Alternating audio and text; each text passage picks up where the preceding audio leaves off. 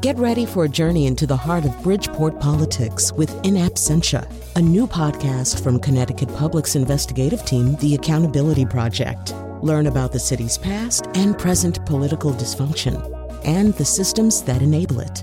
Tune in wherever you get your podcasts. Funding provided by Joe Zimmel and Valerie Friedman.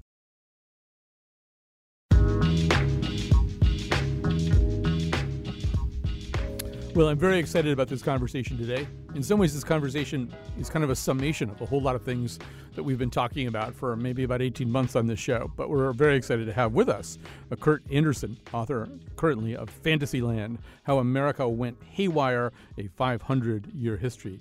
You, of course, know Kurt Andersen because you listen to the station where Studio 360 airs on Sunday afternoons and Wednesday nights. He's many other things besides that, author and founder of Spy Magazine and many other things as well. We'll come to all those things. So, Kurt, first of all, thanks for doing this. My complete pleasure. And, I was trying to figure out where to start here, because it's this really is kind of a summation of a lot of conditions that obtain in America. To me, one thought that I had is that, a symbol of the stuff that you're talking about is that there's something on cable television called the History Channel. Although its current lineup includes Ancient Aliens, Pawn Stars, and American Pickers, and very little of what you could actually call history. And in a way, that's one of the things you're getting at right now, right? These kind of alternative narratives are crowding out anything that's fact-checkable and real.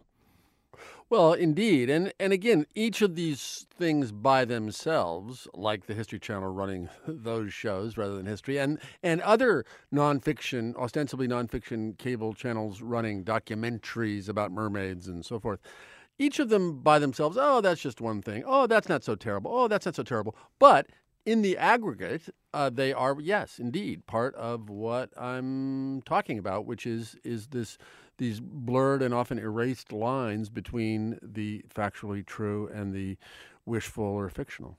At any given moment in America's life, there seem to be these stories. So here it is today. What's today, October 19th or something? We've got, among other things, Sarah Huckabee Sanders chiding the press for politicizing the story of John Kelly's son, although it would appear that that's kind of a Lewis Carroll-like inversion of reality. Donald Trump, in the course of kind of defending his own behavior and his own false claims about other presidents, was the one who brought up John Kelly's son politically. You've got a conversation we've been having about whether Melania Trump has actually been replaced by a body double, something that's been taken very seriously on the interwebs. You've got the soldier's widow story, which is also part of that Trump story. A lot of back and forth about what Donald Trump said and what he's promised. I mean, I could go on and on, but and we're still going through the whole take a knee issue in the NFL, which seems very much in tune with also what you're writing about. It seems like in every given day now we're having a conversation about reality, which wouldn't even have been that recognizable, say, 30 years ago. Or would it? I mean, because you say this is a 500-year history. Yeah, no, I don't think it would have been recognizable 30 years ago. In the sense that it is now, the White House is now the epicenter of the propagation of untruths and fantasies in such a way that that would have been shocking to us 4 years ago. But so I think, no, it's been a long journey toward this moment. But I think even 25, 30 years ago, back when Daniel Moynihan was saying you're entitled to your own opinions but not your own facts, when that was still kind of a joke when he said that. It has become obviously much truer today. And then, speaking of Sarah Huckabee Sanders, she quoted that line the other day as she was standing at the podium in the White House press room, purveying some version of untruth. So on the other hand, I think you do a very good job of documenting the way in which Americans have, for a long time, cultivated a real taste for arcana and esoterica, and this notion that we don't know all the facts. The official version of things is withholding really important information from us. And one of the people that you quote a lot in your book and is Richard Hofstadter. One of the stories that I love from Paranoid Style is he talks about a group of men from Baghdad, Arizona, who drove all the way to Washington in '64 to testify against a proposed gun control legislation championed by Tom Dodd, who was a senator from Connecticut. And it was just to tighten the rules regulating the purchase and sale of mail-order firearms. Obviously, Oswald had gotten his Mannlicher Carcano in this way. It seemed kind of crazy. One of these Arizonans wouldn't see it that way, and testifying before they'd driven like through the night to get there, and he said the bill represented, quote, a further attempt by a subversive power to make us part of one world socialistic government. He alleged the measure would create chaos and embolden the enemies of the United States in their plot to gain control over the levers of government. And I mean, Kurt, this was 1964, but it really could have been, a post-Vegas shooting conversation. Absolutely, but of course the thing is, back when Hofstadter wrote Paranoid Cells, and back then when the John Birch Society was being marginalized by the grown-ups running the conservative movement, these were freakish outliers, as opposed to people who have beliefs and ways of understanding the world. Who are in the very mainstream of the Republican Party. So that has changed. Yes, the seeds were there, but if we'd been talking in 1964 about will people who like these nuts who drove all night to Washington to be against the modest gun control legislation at the time be running the Republican Party one day, that would have seemed impossible and improbable. We have to sort of try to put our fingers on a few of the turning points there. One of them, I think, that you point out very admirably happens not in the world of reality, but in the world of fictional or fictionalized reality. I mean, in about 10 years from that time, from that 1964 hearing, you start to see movies which feature some of the most attractive and glamorous men in Hollywood as guys who believe in conspiracies. So you've got Beatty in The Parallax View. You've got Redford in two movies, right? 3 Days of the Condor and then All the President's Men, where he plays an actual real-life newsman covering an actual real-life conspiracy. But there's a way in which, yes, in 64, as you say, those guys would be marginalized. They were wackos who drove, stopping only to pee from Baghdad, Arizona, so they could testify to Tom Dodd. Now, the person who believes in these alternative fact sets correctly in the arguments of all of those movies are, people we would like to be. We would like to be Robert Redford.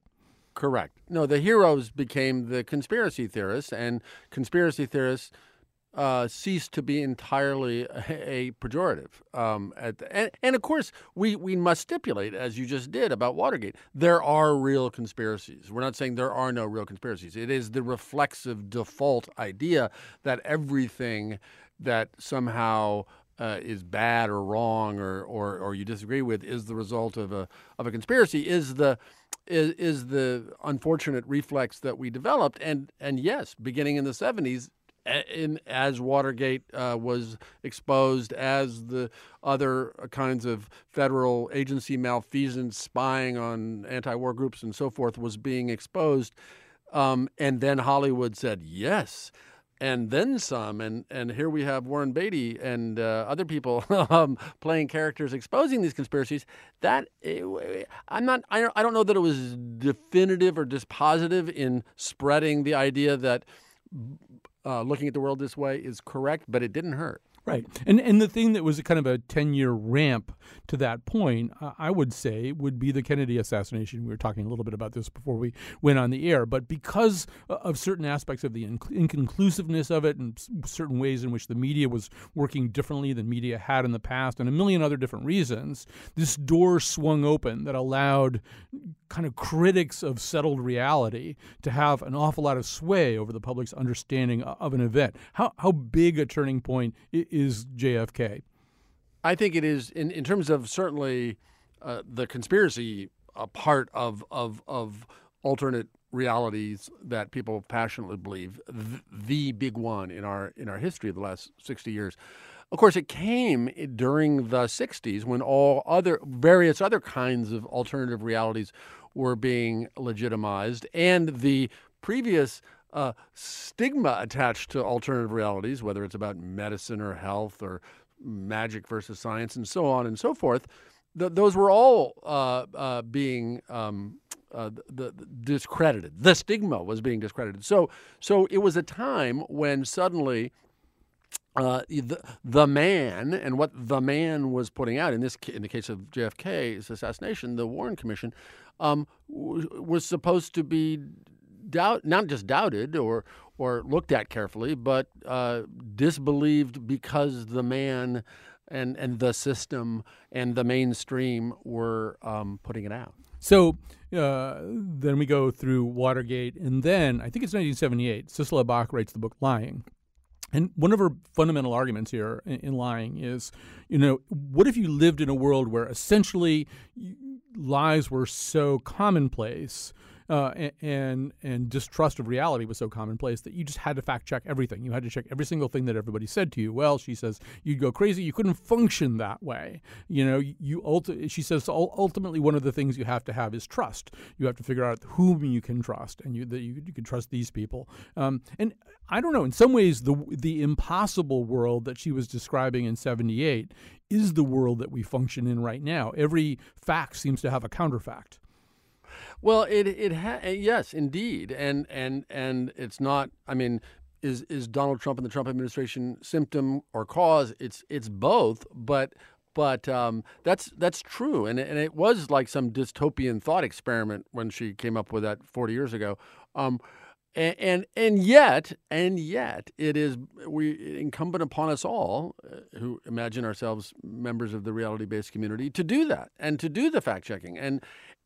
And of course, the digital age is what finally both permitted alternative realities and alternative facts to be propagated so promiscuously, and obliges us, and in its way permits us to say no, that's simply not true whenever we can. And that is, as boring as it can be, one of our, I think, great civic obligations for the present moment going forward. Although I was going to talk about this later, but let's talk about it now since we're on this. So, I don't know, we can pick a case study. So in the middle of the campaign, what does Trump say? He says that after 9/11, there were thousands of Muslims across the river in Jersey, in Patterson and Jersey City and places like that, celebrating simultaneously with 9/11. He also goes on to say he saw it on television.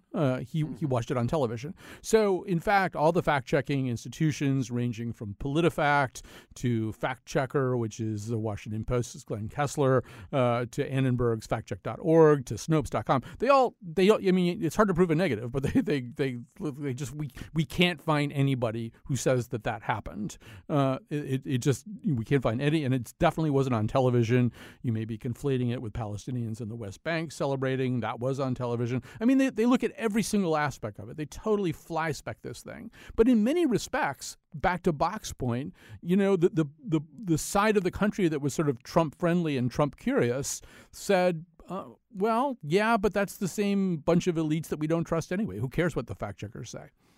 And moreover, it's true-ish. I mean, it is the Stephen Colbert idea of truthiness, where I mean, even if there weren't thousands of people caught on tape in New Jersey celebrating the fall of the towers and the attacks on 9/11, but tell that to Donald Trump and his base, whatever the size of his base is, and that even if it isn't factually correct in that instance, that's just a quibble, because they believe, of course, that Muslim Americans are our enemies within. And so even if this particular instance didn't happen, it's still true, which is to say people believe they are entitled to their own facts as well as their own opinions. And again, that has been true for a while and becoming true. But when you have a president and a White House so reckless in its propagation of untruths every day, every week, it becomes a different thing. And what one doesn't know is, at the end of the Trump administration, what is the residue? I mean, do people still at that point get to be as reckless with truth and falsehood as he has been allowed to be by the sheer fact that he was elected president of the United States? We'll see. Kurt Andersen, one of the things I think you do very well, though, also is illustrate that this didn't start in 2015, 2016, or 2017. There are ways in which the groundwork has been laid for a long time. I think earlier in our conversation, you've already used the term reality-based community, which was used in a non-congratulatory tone, supposedly by Karl Rove, I think talking to Ron Suskind. But even before that, okay, we are going to use the Reagan stuff now. Okay, so one of my favorite chapters in your book is about Ronald Reagan. So I want you to, first of all, say the first thing about Ronald Reagan, which is that to whatever extent we live in a world in which the entertainment we consume and the news that we consume have gotten all muddled up together, they were genuinely muddled up in Reagan's mind, right? They were genuinely muddled up in Reagan's mind, and in a way that was often, oh, that's cute. Oh, that's charming. Look, he calls the Pentagon budget for uniforms the wardrobe budget. Oh, look, this incident that he believes happened in World War II was actually just in a Dana Andrews movie. He used the forces with us. Oh, the Star Wars, we call this non-existent missile defense system.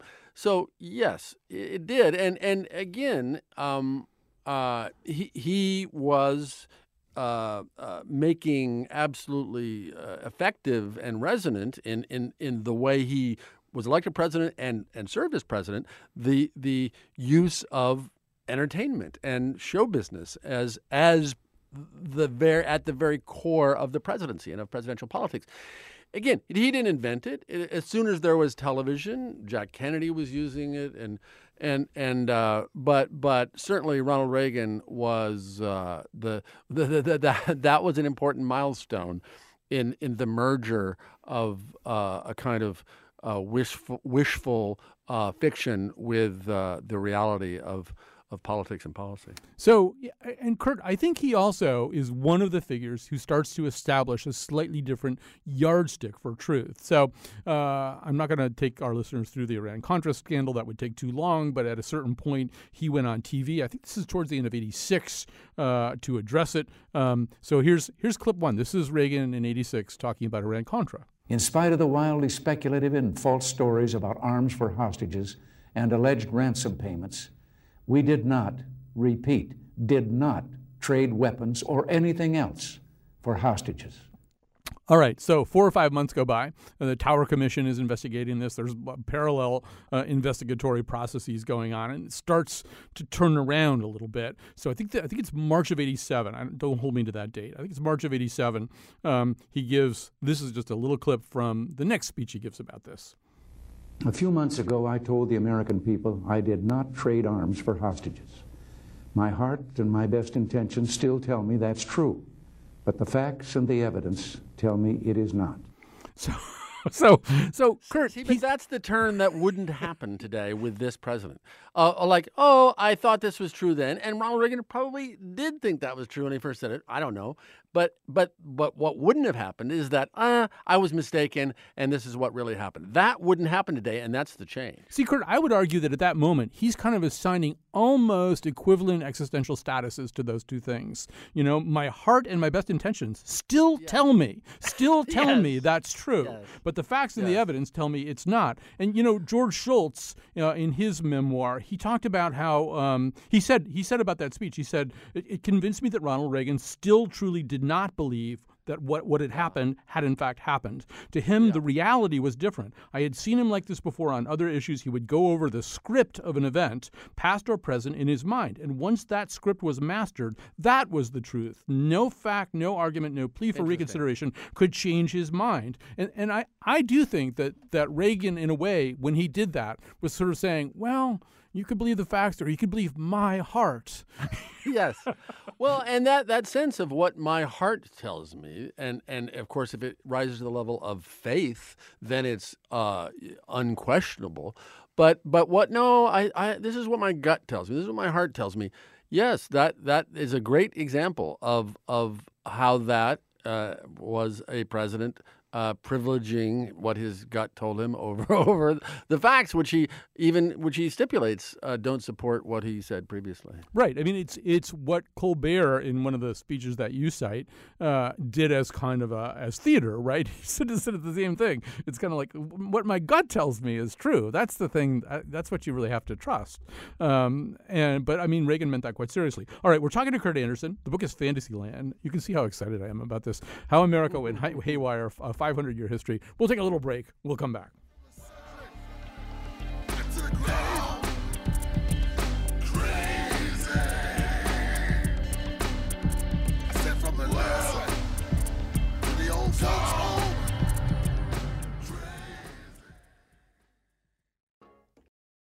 So, what do you do? What do I do? I'm the key figure in an ongoing government charade. The plot to conceal the truth about the existence of extraterrestrials.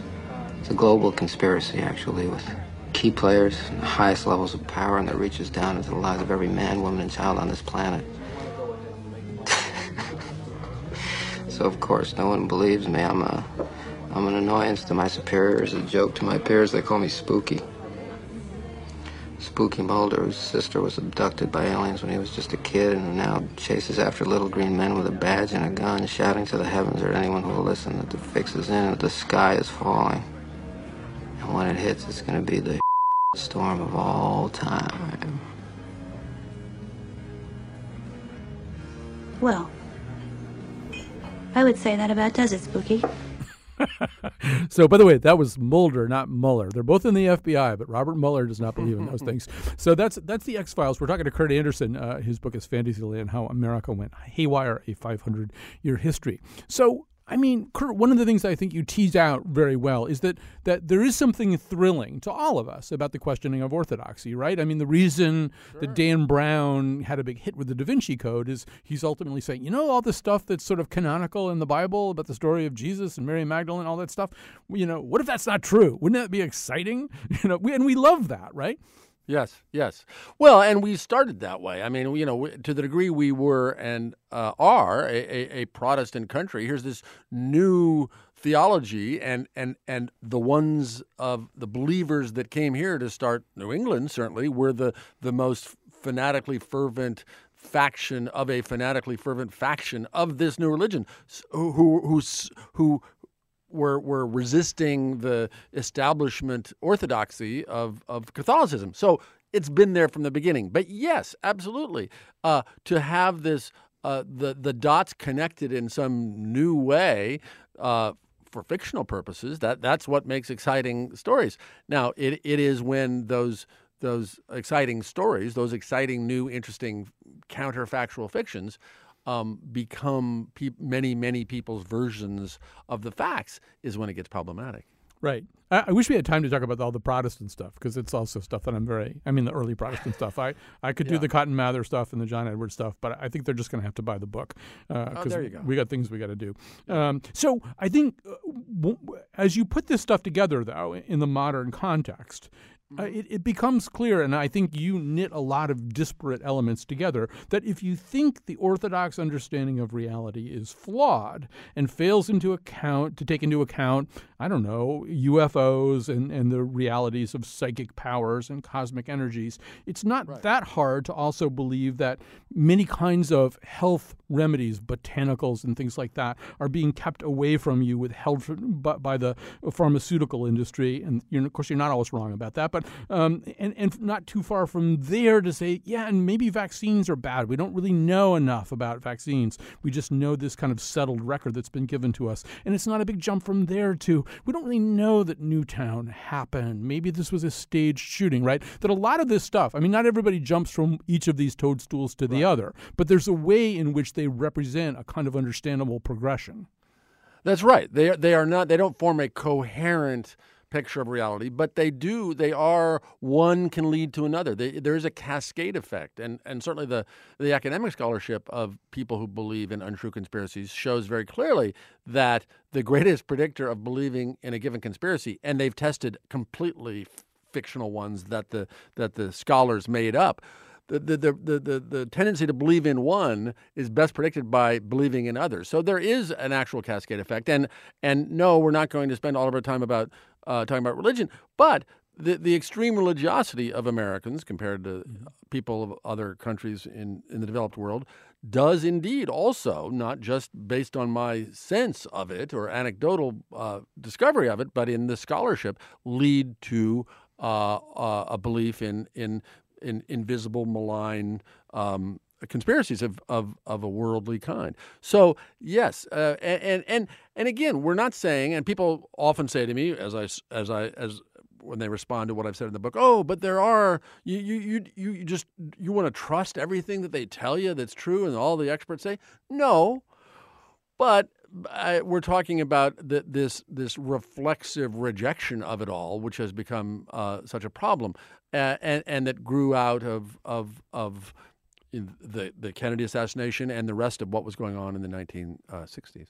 Now, as you say, there's a way in which religious fervency has stayed fast and big in America in a way that, say, in Europe it hasn't. But another argument you make, and this also we could talk about for a couple of hours, is that popular culture in America, I mean, you go back to the time of Bridgeport's own Barnum, and I think you say it's somewhere in that segment, but even by that time, America's popular culture was a bigger thing than it was in other places. That seems like one of the other really powerful elements in all this is how big our popular culture gets as a dominating way of understanding the world. It's really a dominating way of understanding the world, and the degree to which the hours spent, when we get to television, certainly, in the kind of wall-to-wall fiction and fantasy. Yes, our knack for making and our tendency to immerse in as much as possible various kinds of entertainment, whether it is not to fall back to religion, but whether it's the entertainment that many evangelists in America from the very get-go, and certainly in the 20th century, turned their religious performances into. But yes, Barnum and the rest of popular culture. Yes, there were dime museums and some patent medicine shows elsewhere. But looking at America in the 1800s, there's just no denying that we were full bore into creating and inventing new forms of show business and entertainment, and merging it whenever we could with other realms like retailing and newspapers and the pharmaceutical industry. Right. I would say merging it, to that last item, I would say merging it in the late 18th century to alternative notions of health, the kinds of things that we were talking about in a contemporary context. If you look at those late 1800s, there was sort of quackery. There were kind of itinerant people who would give entertaining lectures, but at the same time be trying to sell you some strange potion. You had people like Kellogg, who, in addition to cornflakes, had strange ideas about masturbation and all that stuff that's kind of documented in Boyle's novel, The Road to Wellville, right? That there was something entertaining about the idea that there might be all these other nostrums out there that were better than what you were getting. Well, that and this desire that P.T. Barnum pioneered of well, maybe this is true, maybe this is untrue, but it's entertaining to hear about, and I'm willing to sort of suspend my disbelief a little bit if I am sufficiently excited or entertained by this proposition. That, again, not only in America, but man, oh man, it is a defining piece of Americanism. All right, we're talking to Kurt Andersen. I want to get to one more point about popular culture, but Chuck from Newington has been sitting on the line right here. I didn't even go out the phone number, Chuck, and you found us. What's on your mind? Oh, he hung up. He didn't stay on the phone line. All right, so I can go to my next point. So, as we develop our popular culture, one of the things that I think happens somewhere around 60s and 70s. You quote Stoppard. He says, Stoppard knew he was onto something new and important. I have a feeling, he said at the time, that almost everybody today is more trying to match himself up with an external image he has of himself, almost as if he's seen himself on a screen. Albert Goldman, writing in his disco treatise in 78, says that everybody sees himself as a star today is both a cliche and a profound truth. Thousands of young men and women have the looks, the clothes, the hairstyling, the drugs, the personal magnetism, the self-confidence, and the history of conquest that proclaims the star. The one thing they lack, talent, is precisely what is most lacking in those other nearly identical young people whom the world has acclaimed as stars. Never in the history of showbiz has the gap between the amateur and the professional been so small, nor ever in the history of the world has there been such a rage for exhibitionism. That's 78, Kurt. That's extraordinary. Yeah. That's extraordinary 40 years ago. Yeah. So how does that feed into the phenomena that we're talking about now? Well, certainly this overweening desire to be famous, period, for whatever reason, is a driving and unfortunate American sort of habit and sometimes pathology. It was until the 20th century, and really until later in the 20th century, did people became celebrated for having done something bad, done something good, led an army, become president, written a book, painted a picture. But really, obviously by 1978, but in the modern era, I would say in the post-war era, this idea of fame for its own sake, the quality of being well known for well-knownness, as Daniel Borstein said, became a phenomenon that has just gone nonstop. Now, it has that is a fantasy that people indulge, and that in the modern age that things like YouTube allow it to be real or kind of sort of real more than it ever has before in terms of erasing the distinction between amateur and professional and actually celebrated and sort of quasi-celebrity. But so there is the fantasy that some large number of Americans, plurality, maybe majority, which is to be famous. But then also this sense that, oh, I follow Tom Hanks on Twitter, therefore I'm kind of his friend. And all of the ways in which modern media, social media, as well as television and magazines and so forth that cover famous people and make you believe that you know everything about them, encourages and indulges this fantasy that celebrities are our friends and that we really do know them. So it's just, again, not perhaps the worst part or the most dangerous part of our transmutation into fantasy land, but definitely part of it. Well, and I think also, we should say that in the past there were people who were kind of famous for being famous. There just weren't that many of them.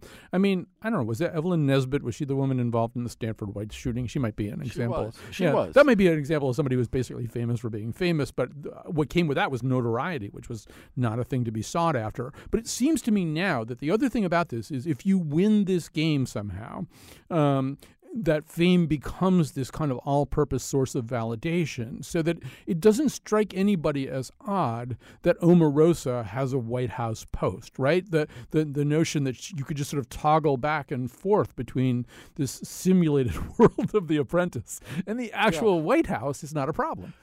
Well, it's no odder than Donald Trump being president. It's just analogously odd.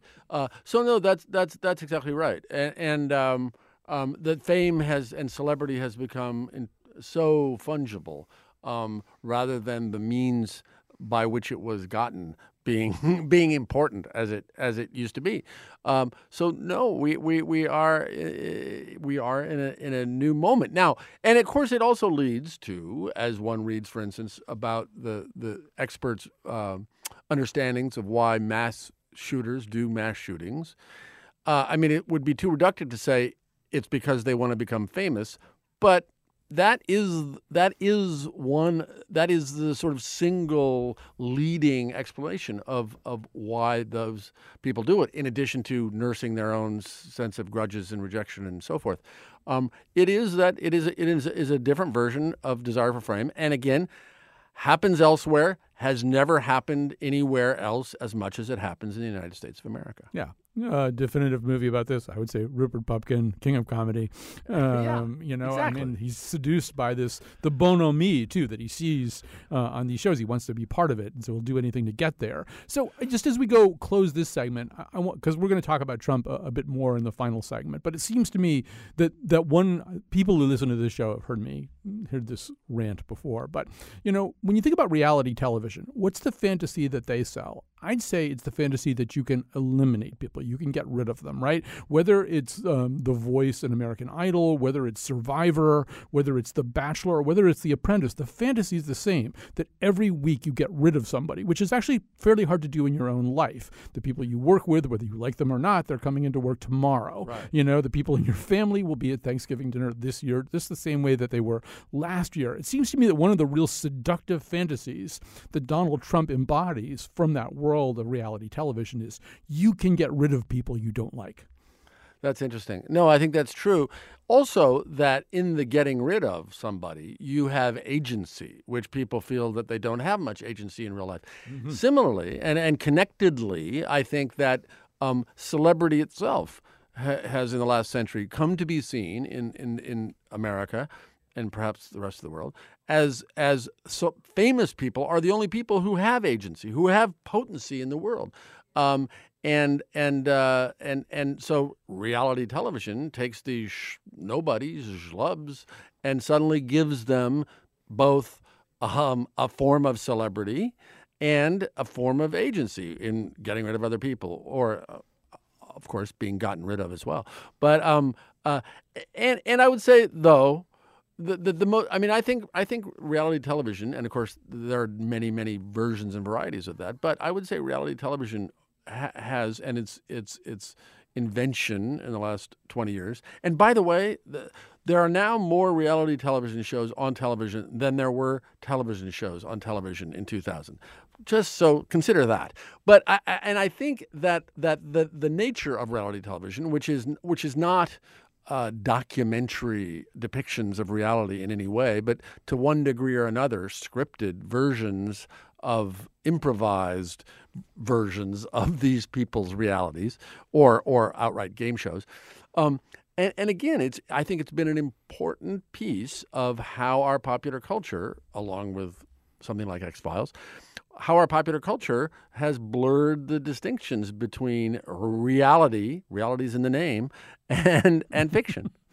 All right, we're talking to Kurt Andersen, this tremendous book, which will help you understand the mess that you're in right now, if not actually help you get out of the mess, is called Fantasyland, How America Went Haywire, a 500-year history. We'll take a little break, and then Kurt and I will be back for one final segment. Going crazy, world going crazy, Mecca going crazy, Trump going crazy, world going crazy, world going crazy.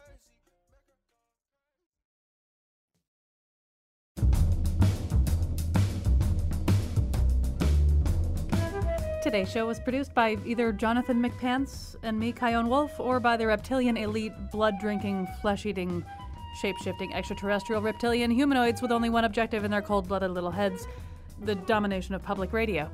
Amanda Fish is the body double for Tiffany Trump. The part of Bill Curry was played by Dr. Oz.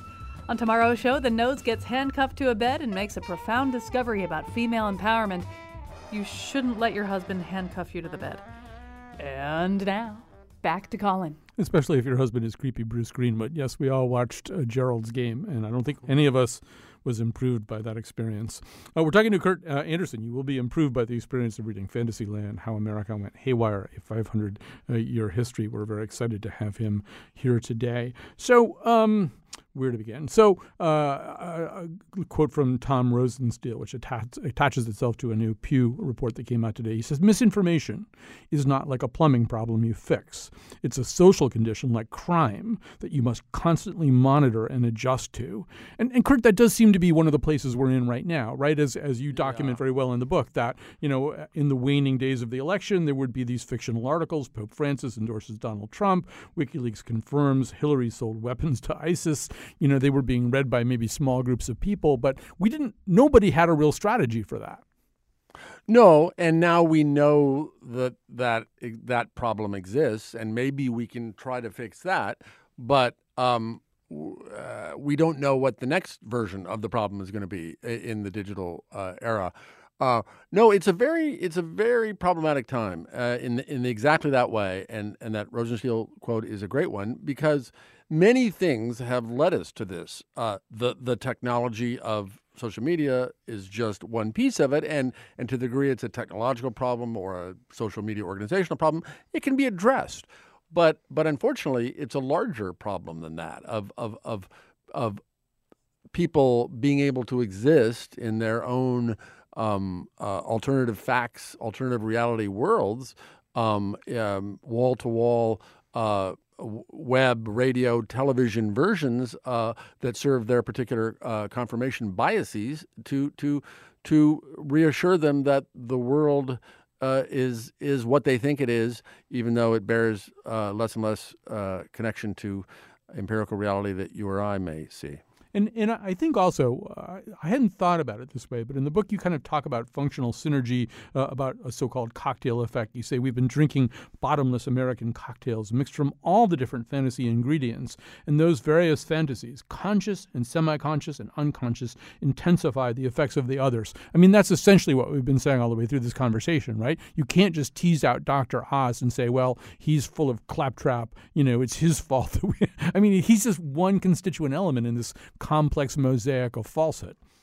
No, exactly. And I can't, and as I say, the person who believes that healing hand energies are going to cure their cancer, that person doesn't necessarily believe she needs 38 semi-automatic rifles to protect herself. But in the aggregate, those false beliefs and those dubious beliefs do synergize. I think there's no question. This book reads as a kind of how we got to Trump triptych or something. And I mean, the irony here, or the paradox, is that you started writing this before you knew that you were going to need an explanation for how we got to Trump. What did you think the book was when you started out? Well, it's true, and I was lucky in various ways with the timing that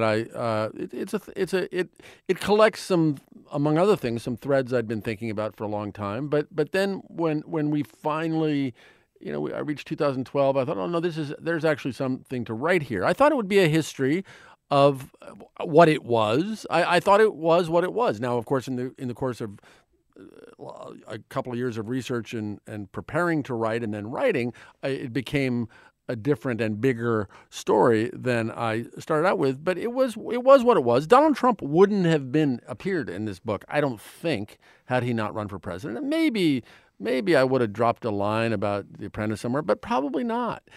And instead, I began writing the book in 2014 and finished a draft in early 2016, just as he's about to wrap up the presidential nomination. And here he is, and as the embodiment of almost all of the major strands of my several century-long argument, as though I have, conjured him into existence like a golem out of my own twisted unconscious. No, so he became just sort of a proof and a poster boy that means that it requires less explanation on my part. So if he hadn't run, let's say he hadn't run for president, it would require lots more explanation to people. To here's what this book is, and it makes this argument, and people might go, okay, fine. Once he was running for president, once he had the nomination, I think it served my purposes, certainly. Now, and once he's president, he's not only there as an illustration of my theses, but as a kind of, to many people, a seemingly urgent and dire embodiment of my theses. So yes, I'm very lucky. It's it's the silver lining of Donald Trump in my life, anyway. And I realized just a few weeks ago that if I hadn't written this book, and I was working on a novel at the time, and my publisher said, no, this seems timely. She said in 2013 because she's a genius, I guess. if I hadn't written this book and then Donald Trump had been nominated and elected president, I probably never would have written it, because then it would have seemed like, oh, you're just taking Donald Trump and reverse engineering him to write this history that led to him. So I was very lucky. I mean, that I had this notion and my set of aha moments when I had them and wrote the book, and then he appeared to be my avatar. And as you know, I mean, there are only, I don't know, a dozen pages in the book about Donald Trump. It's 97% Trump free, this book. True. And one of the things that it got me thinking about, again, not for the first time, but, about Trump's cocktail. What is his cocktail? As I was saying before we went on, you and I were born in the same year, and we're baby boomers, but not the way Trump's a baby boomer, right? Because, I mean, the Army McCarthy hearings happened when he was 8 years old. So he had that paranoid experience of the other about communism. Roy Cohn, of course, became a later mentor and influence. Elvis, who, of course, is maybe not dead, Kurt, would have been his first musical icon, probably. I mean, at that age, it kind of makes sense. Elvis came to him before the Beatles came to him. Kennedy was shot when he was 17-ish. He dragged JFK into the campaign in terms of Ted Cruz's father. Watergate unfolded when he was 26. I mean, if your book were a novel, he'd be a character in it. He's sort of been through all these pivot moments. He has, and like many people of his generation, had nothing very much to do with the canonical version of the late 60s. I mean, he was an adult by, he turned 21 in 1967. So he was, not those older baby boomers like Donald Trump were older. And he by all appearances, even though he certainly took advantage of the libertinism of the late 60s, he wasn't part of the drugs and rock and roll part of the sex, drugs, and rock and roll, but yes, he has weirdly in this post-truth, post-fact part of his appeal and his selling proposition, which is a sort of everything to him. He has benefited, strangely, from what began in the 1960s in terms of find your own truth. That's your truth. This is my truth. Whatever. He even though he was in no sense a 60s guy in the 60s, he has benefited from them. So I guess this is the last question for you, Kurt Andersen, author of Fantasyland. Is there a post-declinist version of Kurt Andersen? In other words, are we completely screwed as a result of everything that you have compiled in this book? Or is there some twisting path out of this morass?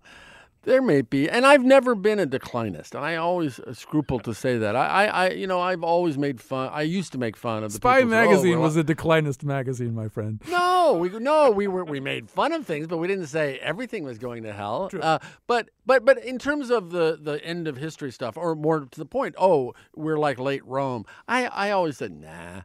I was always an optimist, and I also a great believer, I tended to believe in the cycles of history, as the Schlesingers and others historians have said, that you go one way, you cycle out of it. I don't have that absolute confidence, or even much confidence that we're going to cycle out of this. I think it's a real problem, and in many fundamental ways, and I think we can, if we have these conversations and we rouse those of us who think this is a problem. People, by the way, of the right as well as the left, there are plenty of people on the right who find this horrifying as well, and I find them to be the heroes of the present day. If we can get together and say, no, this is not true. You're not entitled to that opinion, and that opinion does not equal fact in all these various ways, privately and publicly. I think there's a chance that we can stop it from getting worse. I'm not convinced of it, but I believe we can. I think there's a chance. I think there's a chance, and I think there's a chance of that this Trump administration could be such a catastrophe that 80% of Americans decide, yeah, that was a really bad idea. That perhaps that will be a chastening enough realization that going back to where the mainstream shouldn't be automatically rejected and truth is not what you make it, will maybe get a new set of claims on the American civic consciousness. Right. So that's our big hope. If we drive the car into a brick wall at 80 miles an hour, we'll come to realize we need a new driver ed program. Kurt Andersen, the book is Fantasyland, How America Went Haywire, a 500-year history. Hear Kurt Andersen right here on WNPR on Sunday afternoons and Wednesday evenings with Studio 360. Thanks for being with me today. Thank you. This was just terrific. Okay, I had fun too.